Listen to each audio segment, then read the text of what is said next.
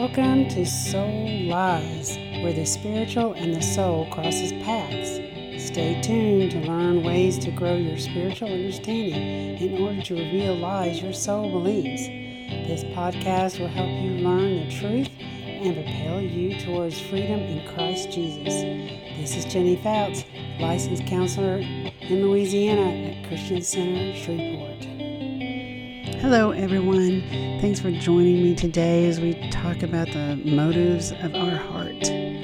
Today, we're going to switch it around and we're going to talk about how and what we do with the motive of others' hearts and how our motives will often show up in what we think other motives of people's hearts are.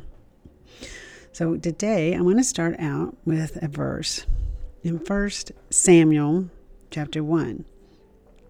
This is where Hannah, who could not have children, and they would go up to make sacrifice, and her husband, even though he would honor her, give her extra sacrifice, she would weep bitterly and she wouldn't eat.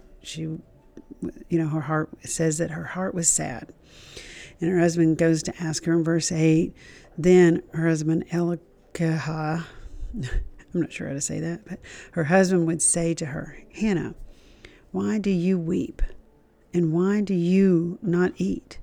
And why is your heart sad? Am I not better to you than 10 sons? Then Hannah, of course, he's a man who doesn't understand and doesn't get it, right? We should all be able to relate. But then Hannah got up after eating and drinking. So she ate and drank because her husband was like, I'm good to you. What's going on? And she went to the house of the Lord. Now Eli, the priest, was sitting on the seat by the doorstep of the temple of the Lord. Verse 10, she, greatly distressed, prayed to the Lord and wept bitterly.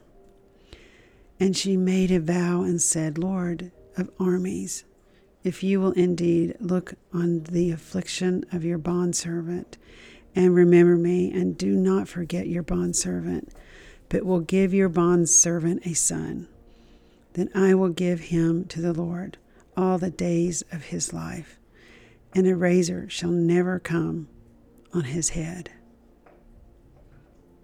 Now it came about, as she continued praying before the Lord, that Eli was watching her mouth. As for Hannah, she was speaking in her heart. Only her lips were quivering, but her voice was not heard. So Eli thought she was drunk. So he goes to confront her, right? Then Eli said to her, how long will you behave like a drunk? Get rid of your wine. But Hannah answered and said, no, my lord, I am a woman despairing in spirit. I have drunk neither wine nor strong drink, but I have poured my heart out, poured out my soul before the Lord. So you can see here, as we go on through this story, you know that God grants her Samuel. And she does take Samuel to go and live with Eli. But here we are in a place where Eli is watching her in disgust because he thinks she's drunk over there. And she is weeping and doing whatever else that she was doing, praying in her heart. Because it specifically says she was praying in her heart, not speaking out. So Eli did not hear her, but assumes that she's drunk.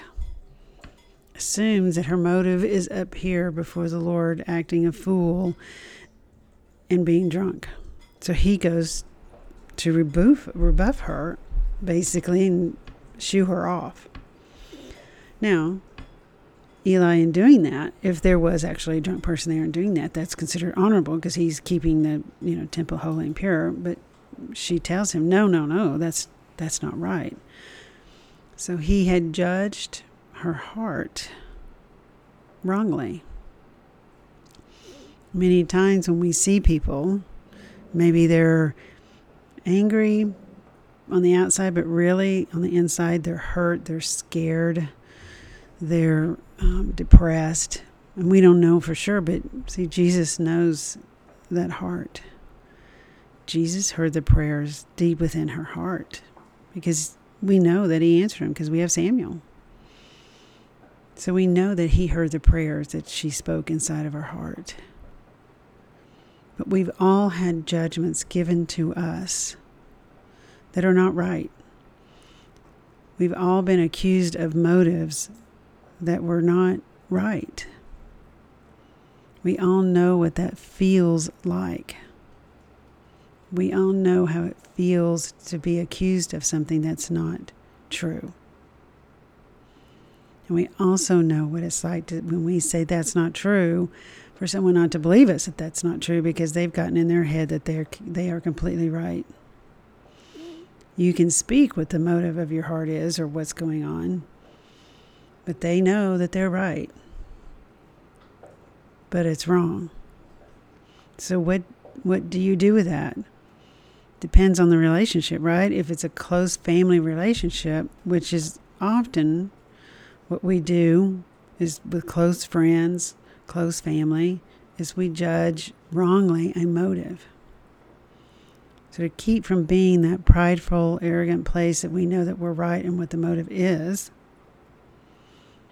we can ask them, why did you do such and such? Why are you being such and such? And it may have absolutely nothing to do with you. Maybe they did snap at you, but really they're very upset with something else that they are experiencing. Might have zero to do with you. But you think it has something to do with you because of they being snappy or gripey or, snarky with you. But really it's not. But until you ask them, you don't know for sure because only Jesus knows those kind of answers. So when you see someone who's crying, who's upset, you don't really know the full motive of what their heart is. You don't really know what's going on unless the Lord reveals that to you. For you to be able to pray, for you to be able to talk to, for you to be able to comfort, for you to be able to be maybe his heart to them. They need that. But in close family, that's how we get ourselves tangled up, is we assume wrong motives.